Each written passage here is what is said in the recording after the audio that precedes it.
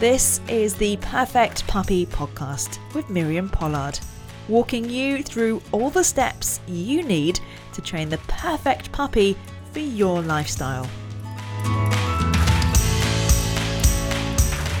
Hi, and welcome to another episode of the Perfect Puppy Podcast.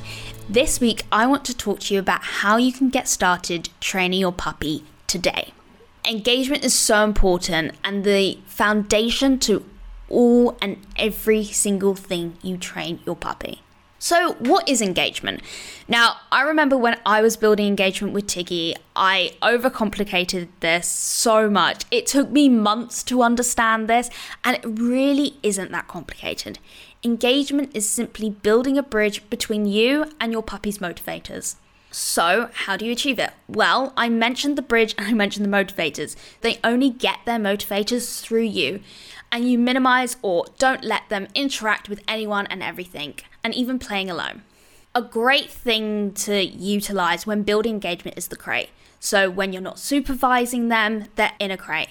This will also prevent bad habits, as I always talk about with the beauty of crate training, but it also helps with engagement. Building engagement really doesn't have to take long. I had a client message me less than 24 hours after our very first session telling me how much their recall has improved already. Keep in mind, this puppy had zero recall and was more interested in the world around them. So what does it mean to have engagement? Warning, I'm going to get very scientific, so if you don't like the theory and science of dog training, then I definitely cut off now. Dogs learn by association. This association can be positive and negative, and it's called classical conditioning. If you've ever heard of Pavlov's dog, you'll know exactly what I'm talking about. We use this every single day when training our puppies and dogs. As you train, you're pairing a positive or negative association with something else to condition their emotional response. A good example is clicker training. You pair food, which is positive, with the clicker. The more you do this, eventually they'll have the same response to the clicker as they do with food.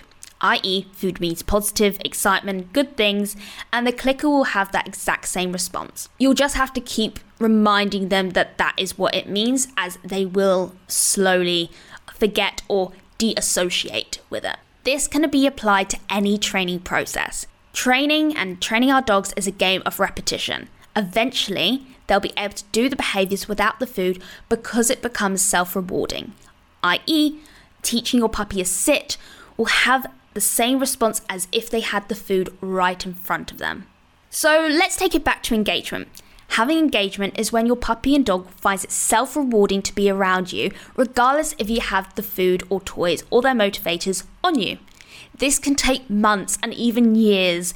I know it took me about 6 months to get a really strong engagement with Tiggy, but now the brilliant thing is I just have to remind her every now and then, but I don't have to work on it daily. So yes, they do need reminded to continue to make it rewarding to engage with you, but once you have it, it is so amazing. The downside of engagement is separation anxiety, so prevent this too. I won't go into it in this episode, but I do have an entire episode about this already. So I'd absolutely love to know if you have engagement, and I mean proper engagement, not just your puppy wants to follow you around the house. If you need help building engagement, come and follow me on Instagram. Drop me a DM, come say hi. I'd absolutely love to chat about engagement. I could honestly talk about it all day.